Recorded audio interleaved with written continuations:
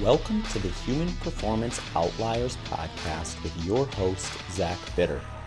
At Human Performance Outliers podcast, we dive into a wide range of topics, including health, fitness, and training strategies to name a few.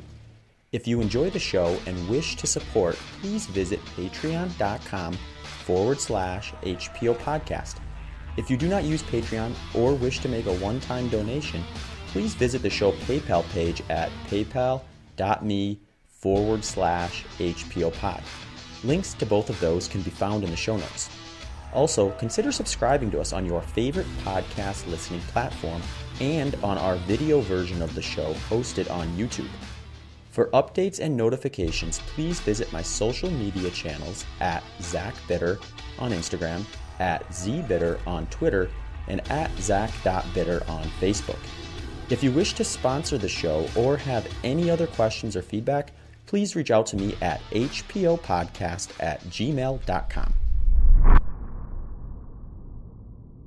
Hey folks, just a quick announcement before we get rolling with this episode. I just uploaded 26 unique training plans to my website. They range from 12-week base building plans all the way up to advanced 100-mile training plans. If you're looking for a bit more guidance with your training, please consider checking out my offerings at zachbitter.com. That's ZACHBITTER.com. Once on the site, click the link on the top titled Training Plans and see if anything fits your needs. I'm also looking to continue to add to this catalog, so do not hesitate to reach out with any suggestions. Thanks, everyone. Welcome to this episode of the Human Performance Outliers podcast. I believe this is the very first live recording. It's the very first live recording that I'm going to put up on the podcast side of things, as well as the YouTube channel. So for those of you who are coming in to check it out, welcome. And a couple things before we get rolling on some topics for this episode.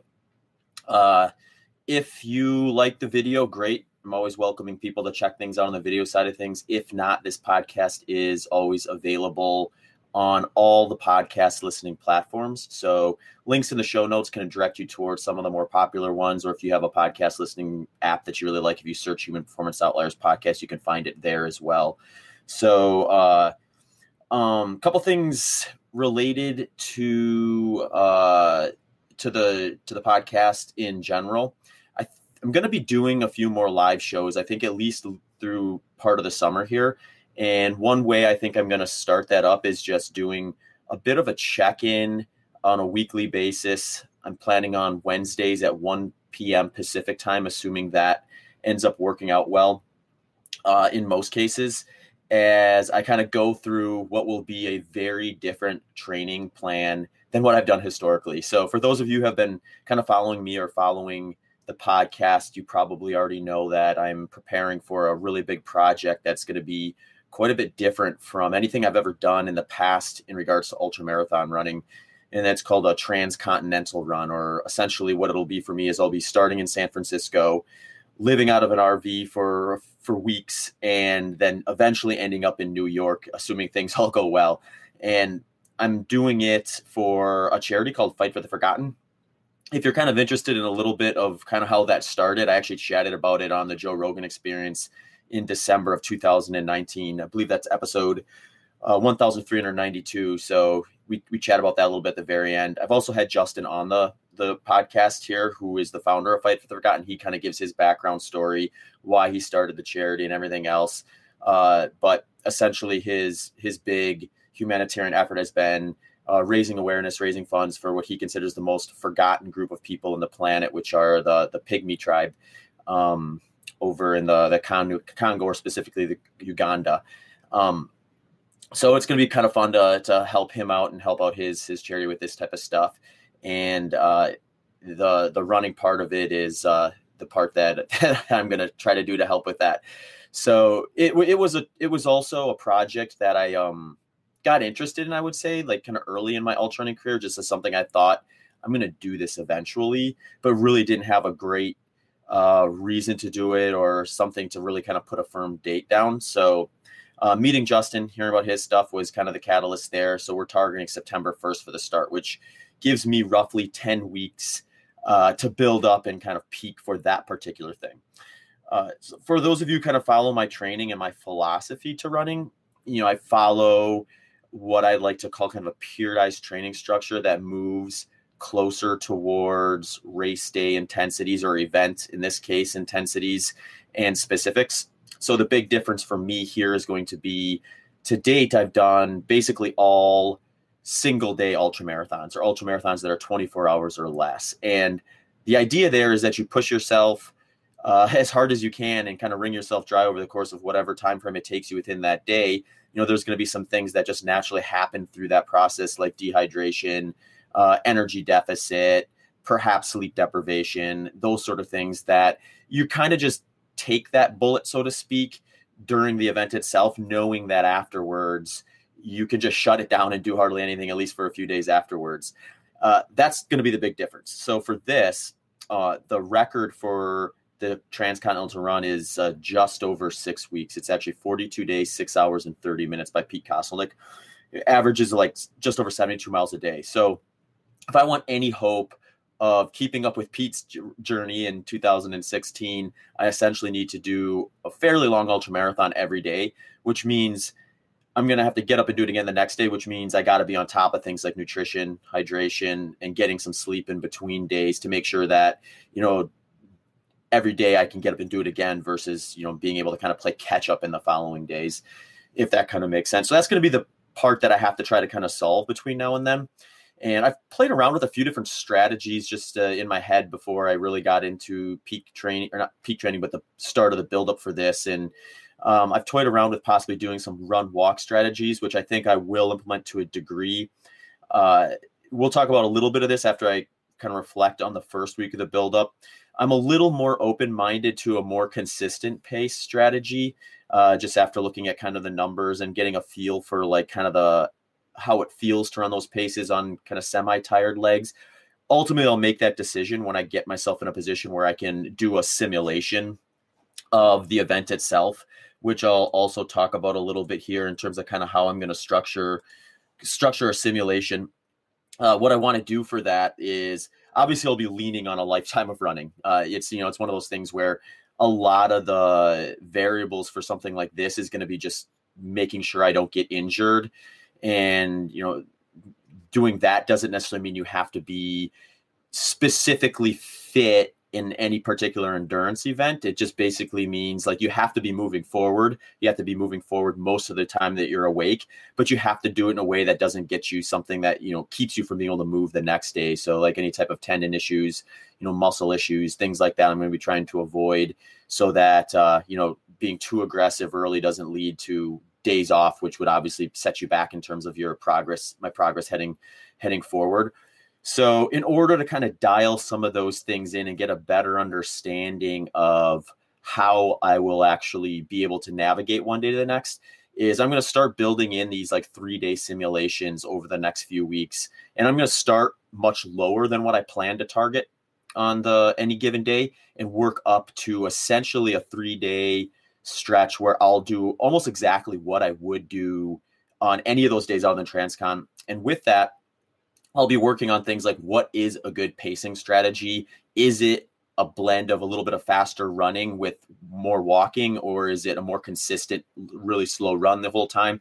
I'll be kind of playing around with some of those things, see where I gravitate to. Ultimately, I'm going to be open-minded during the event itself to be able to, go between some of those strategies too, because I do think, dealing with like boredom and monotony and things like that is going to be part of the process. But a few pieces of data just to kind of let people know what it looks like here. It's a 3,000-mile route. You go through 11 states.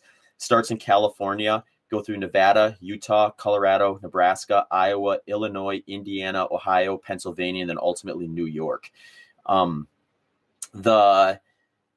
The nutrition side of this, I think, is going to be another really interesting one. And I know a lot of folks that tune into this podcast tune in because they're curious about kind of my nutrition protocol, since I follow like a relatively low carbohydrate diet. It does typically periodize a little bit in terms of how much carbohydrates I'm having within the context of a low carbohydrate diet.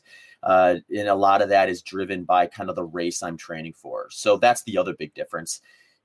Usually I'm training for something around 100-mile, or even you could look at it from a time standpoint of around 12 hours And that's kind of the intensity metric that you're going to fit within that time window. So this is going to be quite a bit different in the sense that the intensity is going to be even that much lower. So what that does is it kind of opens up another window for folks like myself who focus on low carbohydrate to possibly go even lower, more closely to like a strict ketogenic diet, just because there's going to be very little of any glycolytic activities going on during this effort. In fact, that's something I'm going to hopefully avoid at all costs when I'm out there running across. So I still think there's probably some strategic value in some carbohydrate, even with the low intensity. So I'm not necessarily going to eliminate it altogether or go zero carb for the run across, but it's another thing I'll play around with a little bit in the training, in some of those simulations that I'll do leading into the event itself, and kind of play around with where it goes. So I'm pretty open-minded on kind of where that falls. The one thing I do know is it's going to be in the low carbohydrate stretch of things, since that's kind of what I've been doing for the last 10 plus years. It's not something I'm going to like flip on its head at this point in time, unless I see a major reason to do so. I've been really fortunate with some of the more recent guests that have come on the podcast and have just kind of shared some of their advice and some of their stories that have gone along with some of these longer type efforts. Some of them specific to the transcontinental run that I'll be doing, some of them different, but still a lot of similarities, where they're doing multi-day long haul type of things like this, and getting kind of an idea of what they said works, what I should look out for, and account for, and things like that has been very valuable. So if you're really interested in that, I'll be releasing quite a few of those in the next coming weeks, where I'm talking to folks like Ray Zahab, who's run across the Sahara Desert. The Pete Kostelnick interview is actually already out. We had Dean Karnazes come on, and my wife Nicole and I interviewed him and asked him about some of his longer haul efforts that he's done. He's actually gone west to east and east to west on transcontinental efforts. So he had some cool stuff to share. And most recently, I spoke with Cinder Wolf, and she actually was one of the kind of crew members for both Pete Kostelnick, as well as Sandy, who has the course record for women on the transcontinental run. So she was there for that one too. She had a lot of really interesting things to share especially around nutrition and just kind of how that plays. Because one thing I'm definitely going to have to practice during the simulation is just, how do I manage to get in enough food from one day to the next versus what I'm typically doing in training? So to give you some perspective on that, what Cinder shared with me is she said that it's not quite as simple as kind of thinking like you're going to hit X number of calories every day, therefore we need to make sure you're eating that specific number. She said it ebbs and flows a fair bit, especially depending on where you are in the country. So like going over the Sierras, and when you're getting up into those higher altitude areas, you're just going to burn more calories from that. So part of it's because you're going through steeper terrain. Part of it's just you're going to burn more calories at altitude than you would at sea level, especially when you're working. I'm not very versed on kind of how exactly that, if there is an equation, works with that in terms of like X number of thousand of feet above sea level can induce an extra caloric demand of a certain amount. So I may actually try to find someone who has done some research on that sort of thing and just tap into their ideas about that. But Cinder seemed to think there was a pretty wide variety where, there may be days where targeting 10,000 calories is enough, but then there may be some days when you're up in the higher altitudes where you're going to have to be hitting closer to 17,000 calories. So getting that kind of dialed in will be interesting, just generally speaking. And I'll definitely be using those simulation days to kind of figure that out. Like what is going to be a good strategy in terms of getting that energy in without causing like digestive issues or, feeling like I'm full all the time, all while trying to run all day long, which I think is going to be something that's just going to be needed to be ironed out through actually doing versus trying to kind of guess at it and then hope it works well and learning it on the road, so to speak. So that's another thing. One thing Cinder did share with me was they were, when she's helped folks out with this type of stuff, you've really got to target like super high energy foods that are very low volume. So we're talking like very, very little, if any, fiber. If you can avoid it, it's just like things that are going to take up space and not give a big energy return is going to just get in your way over the course of something like this. So she said that like targeting a lot of, I think she was talking a lot about a lot of full fat dairy type stuff, just adding like full creams and things, cheeses and stuff like that, just basically putting that stuff in and on everything. So you're just making something that would otherwise be moderate amount of calories, very high calories in a very small package. So when people think of like a smoothie, they probably think, oh, it's maybe 300-400 calories or something like that. If I have a smoothie during the transcontinental run, it's going to be 1,000+ calorie smoothie, and it's going to have a lot of like heavy whipping cream and that sort of stuff in it, just to get that energy in at a relatively small volume. So that'll be kind of interesting to play around with. And that's actually one thing I've been starting to kind of play around with or as I kind of get going here, is just introducing more dairy products into my nutrition, just because if I'm going to be having a lot of foods with a lot of dairy in it, I do think it's probably something I need to kind of adjust to a bit. I've eaten a fair bit of dairy over the last year or so. I've gone back and forth on dairy throughout my kind of low carbohydrate nutrition. In the past, I've taken it out altogether for upwards to a year, and I've brought it in a fairly high amount at times. So it is something I'm going to play around with and continue to try to add a little bit more into that. So that kind of takes us to the first week of kind of the buildup here for the project itself. We'll start with the nutrition, since I'm kind of on that thread right now at the moment. So the first week, some of the staples that I was kind of targeting was dairy. So I've been kind of adding more like full fat cheeses, yogurts, milks, creams, and sour cream. Those things have been finding their way into like the majority of my meals. So like, for example, one thing I've been doing for dinners a lot is I've been making kind of like a low carb, like taco salad. And it's just like full fat ground beef, like 73.27 if I can find it, with a heaping scoop of like sour cream in there, some seasoning in there, with some shredded lettuce. And that's been something that's been, I've been mixing in quite a bit to kind of introduce some more dairy into my dinner meals and things like that. Ground beef has been something I've been doing a fair bit of. Salmon. The carbohydrate sources I have been targeting so far have been like sourdough bread, potatoes, melons, berries, and some apples. That's kind of been some of the staple carbohydrates I've been using this last week.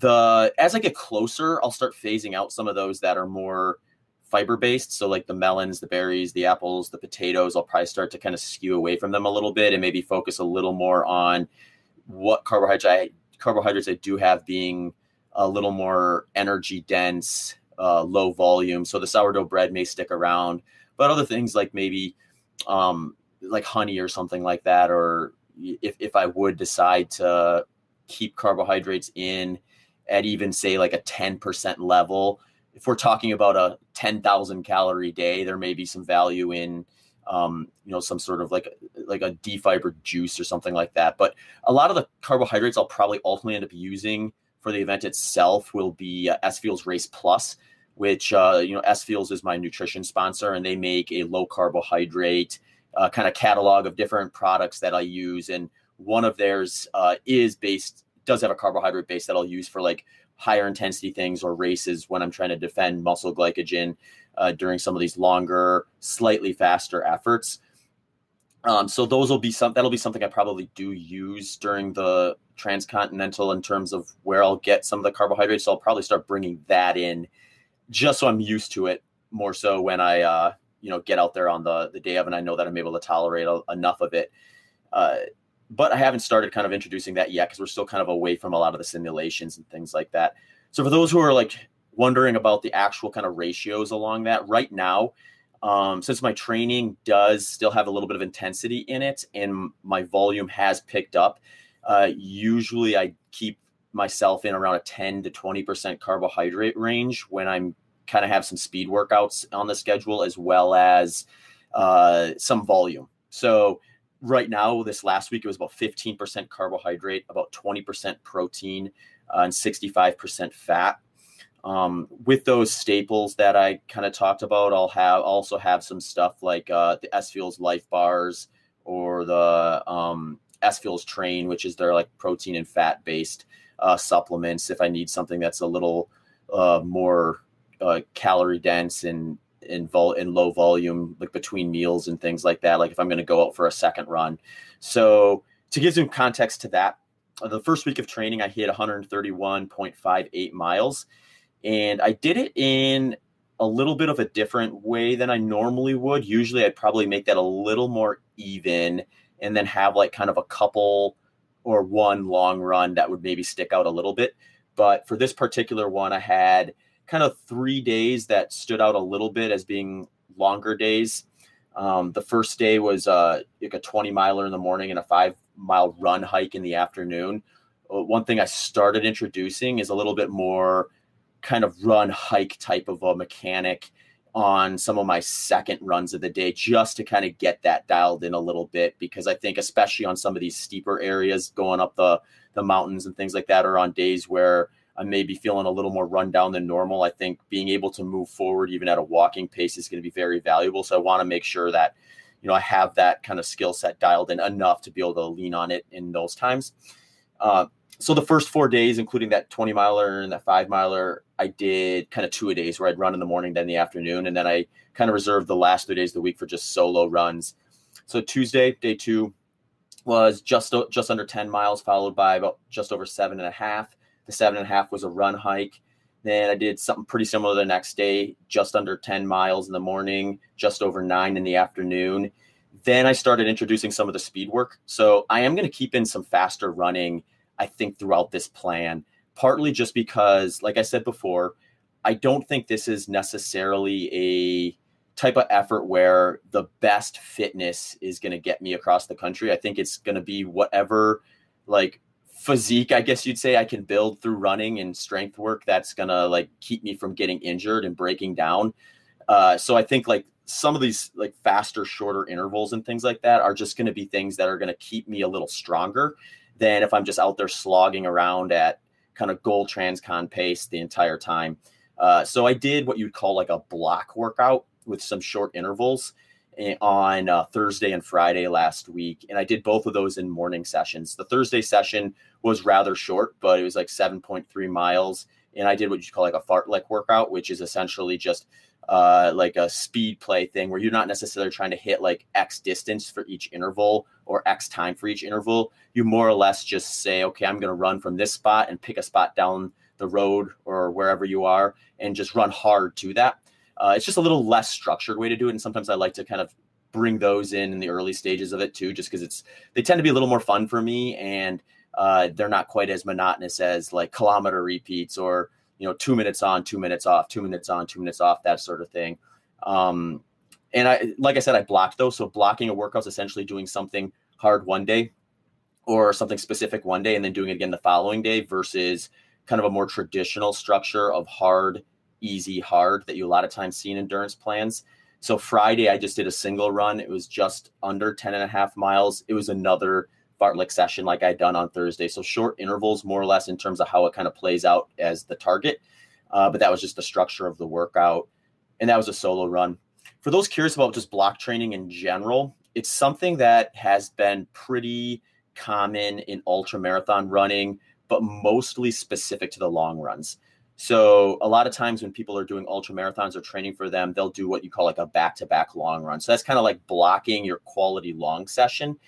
And the reasons that people do them kind of vary. I mean, it's probably about as much of a mental benefit as anything, where you're kind of going out that second day and you're like, okay, I've got some tired legs. I'm going to go and run long and slow and kind of try to replicate how you're going to maybe feel in the second half of the race. But ultimately, I just think it's a kind of a good vehicle to build a lot of volume at the goal race intensity you plan on hitting. So if I were to block long runs for, say, 100-mile training block, I'd be doing them at the intensity I hope to run that 100-mile at in the environment that I'm planning on racing. So I'm going to kind of take that same strategy to a degree here. The intensity is just going to be a bit lower because at no point during the Transcontinental run will I be running as fast as I would for, say, a flat 100-miler. But that's kind of how block training entered ultramarathon running. Block training has been something that's been used in endurance training in general, though, usually more so with the speed sessions. So there's some rules to maybe consider, or some kind of pointers to maybe consider with that if you're considering doing block training. One is I always recommend that if you're going to do the block training and do 2 quality sessions back to back, definitely make sure you've exhausted your progress in a hard, easy, hard schedule first. So whether you're strength training or running, working on intervals or long intervals, tempo runs, or long runs, the hard, easy, hard is going to be the safer way to do it from an injury standpoint. It's also going to be safer in terms of not causing you to potentially overreach and do so much that your body doesn't quite recover, and then you end up taking steps back versus steps forward. So if you've never gone through like a hard, easy, hard structure in training, that's a better place to start. You're actually probably going to get more gains from doing that if you don't have any experience with it than you will by trying to like leverage the small additional benefits you get from block training. But if you're someone like myself who did, full seasons of track and cross country in high school, college, period ice training for years after, I've done so much hard, easy, hard that it's something where I've probably maximized, my value in there. Doesn't mean it's not going to improve my fitness if I kind of go from an off season into a season and do that hard, easy, hard structure. It's just where my development has been from being in the sport as long as I have. By blocking workouts, you can eke out a small bit of kind of performance gain by condensing that time window between those hard sessions. So since I've done that, and I'm also not very injury prone, that's the other thing you want to consider if you're thinking about blocking workouts is, have you had injuries recently, or do you typically get injured from things? So usually my rule of thumb for myself and for my coaching clients is if you've been injury free for a year to 2 years, that's probably a pretty good sign that you can tolerate potentially adding that little bit of extra stressor or that little bit of extra risk that is going to come with blocking your workouts. But again, there's a lot of context and individuality there. So take me, for example, I do block short interval sessions, as you saw for this week, but that is the one I have to pay very close attention to, because if I do injure myself, it typically is from doing speed sessions, short interval stuff, versus saying just doing a lot of extra volume. I tend to bounce back from low intensity, long sessions pretty quick relative to how quickly I bounce back from, say, like a short interval session. So when I am blocking those workouts, a lot of times, especially early in a plan, I'm probably not going to get as specific as doing one of my bigger short interval sessions followed by another pretty big one, just because it gets a little more risky for me to do that. And that's just individual context though. So let's see, that got me through this week. This next week is going to be kind of a little bit of the same to a degree. I'm going to probably build out some of the long run stuff and hit on that a little bit more specifically and add that in, but then keep in some of that speed work. I ended this last week with a couple of solo long runs. It was 24.5 miles and 23.1 miles, both of which were at altitude. My wife and I actually went kind of just kind of northeast of where we live here in Phoenix and got up near what they call Mount Baldy, kind of in northeast Arizona. And that was about 9,000 feet is where we were at. So I was definitely noticing a little bit of the altitude, as well as the first day, some of the trails and things like that. So time on feet was actually a fair bit longer than what the mileage indicates, which is totally fine for what I'm trying to do right now. I'm more inclined to just spend long days on feet, regardless of what the pace is, because that's going to probably prepare me a little bit more so for just the mental and physical aspect of having to be out there moving all day long during the Transcontinental Project itself. So that came out to be like about a little over 5 hour session and a little over 3 hour session on Saturday, Sunday. And the Saturday session actually was kind of fun. It was actually a fairly runnable trail loop that we did, but there was a lot of tree falls from, I guess, from the winter up near the top of the loop that we did. So about 2 to 3 miles heading to the peak of Mount Baldy, and then about 2 to 3 miles heading down. We were just basically every like 100, 150 meters climbing over, jumping over, going under or around some fallen tree that hadn't gotten cleared off the trail there yet. So that added a little bit of extra adventure to the run, and probably an extra hour or so into the time of the run itself. But it was kind of fun to do something a little different and check that out as well. So that kind of took me to the end of the week from the training standpoint. And Monday, I took a rest day just to kind of let everything set in. I'm going to be a lot more consistent with taking rest days compared to what I normally do. When I'm doing, say, like 100-mile training plan, I'll take rest days throughout that buildup when I need them, but it usually ends up playing out to maybe 2, at most 3 rest days per month, or 1 every 2 weeks. Sometimes I'll stretch out even longer than that if things are clicking along and I just don't feel like I need it. For this particular buildup, I'm going to take a lot more rest days, but part of that's just because I'm going to be starting to focus way more very long days. Like ultimately, when I get to the point where I do a 3-day simulation for the Transcontinental Run, if you think about that, 3 days that are going to replicate what I could potentially do day in and day out on Transcon could be 70+ mile days. So if I do 3 days of those in a row, I'm already at 200+ miles after 3 days. So after that, I'm going to probably take a couple, if not a few days completely off.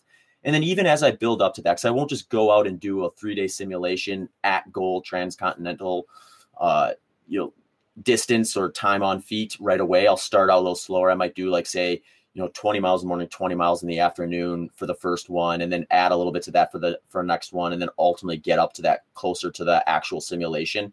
So even with like, say, 3 days of 20 in the morning, 20 in the afternoon, again, I'm still looking at 120 miles in 3 days. So there's just going to need to be rest days in there.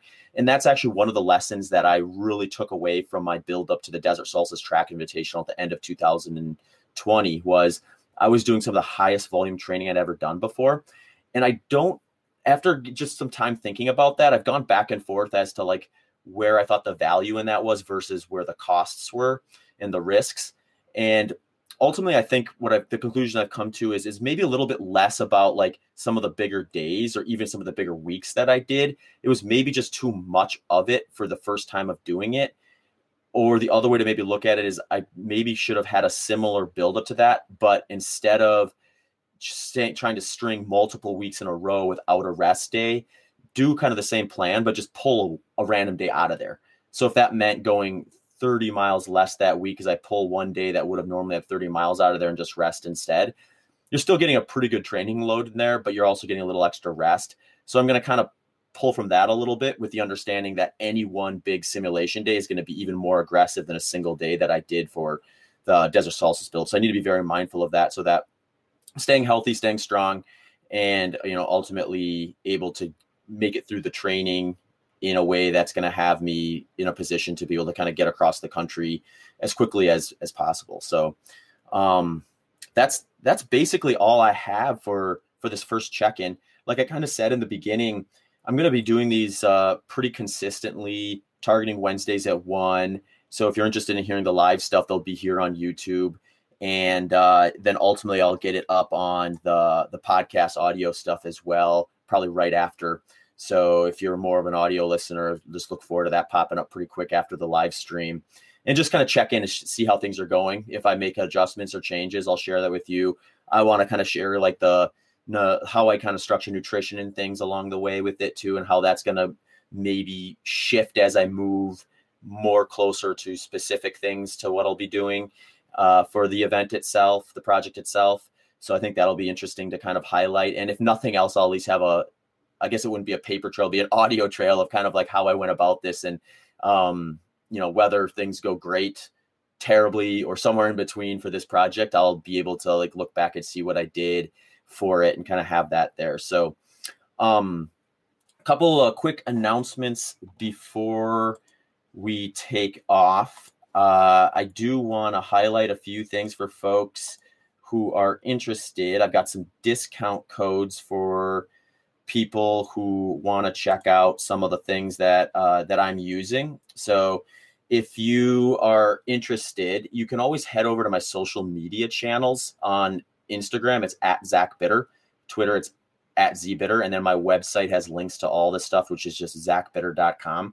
But some of my sponsors and supporters are offering you some discounts on their products. So if you find that the stuff I'm using will work well for you, links over there can be found for that. So just to share what some of those are is I have a 15% off Ultra Footwear. Ultra Footwear is a natural running company. Their goal is to let your foot do what it would do naturally without a shoe, but protect you from whatever environment you go out into. So if that discount is good for North America. You just got to head onto their website. There's the promo code is on my social media profiles if you want to do that. Egg Weights is also offering a 15% off with just promo code ZACH15. So if you think the Egg Weights products are something you maybe want to check out, you can get 15% off your order by just typing in promo code ZACH15. Purpose Performance Wear is the apparel that I use. I actually have a signature series with them at the moment. They're giving 10% off any of that with just promo code ZACH10. S-Fuel is my nutrition sponsor. I spoke about a bit earlier in the podcast, has a 5% off discount code with just promo ZACHB5. Coros, that's the watch. Got it on right here. It's a GPS watch that'll track your activity. It'll track your pace. It'll tell you everything from heart rate to your sleep metrics and things like that. They're offering free accessories. So if you get a watch and you want an extra watch band or a t-shirt or something like that to come with it, promo code ZACH will get you that. And then finally, Squirrel's Nut Butter, they make a anti-chafe solvent. So if you're out there working out, especially in hot, warm environments, and you notice parts of your skin start to rub and you get rashes and things from that, that can be very effective for that. They're offering 10% off their anti-chafe stuff. So that one is a click-through link. So head over to my profile links if you want to check out any of that stuff. Otherwise, folks, if you have any questions or things that you'd like me to address on a future kind of Q&A topic, please do send them over, and I will bring them into another one of these live shows. So thanks, folks, for tuning in for this one. Looking forward to doing some more down the road. Take care. Thank you for listening to this episode of the Human Performance Outliers podcast. If you enjoyed the show, please consider checking out my website at zachbitter.com or my social media channels at zachbitter on Instagram, at zbitter on Twitter, and at zach.bitter on Facebook. You can also support the show by subscribing and leaving a review on your favorite podcast platform. If you have any questions or comments, please do not hesitate to send me an email at hpopodcast@gmail.com. Thanks again for tuning into the show.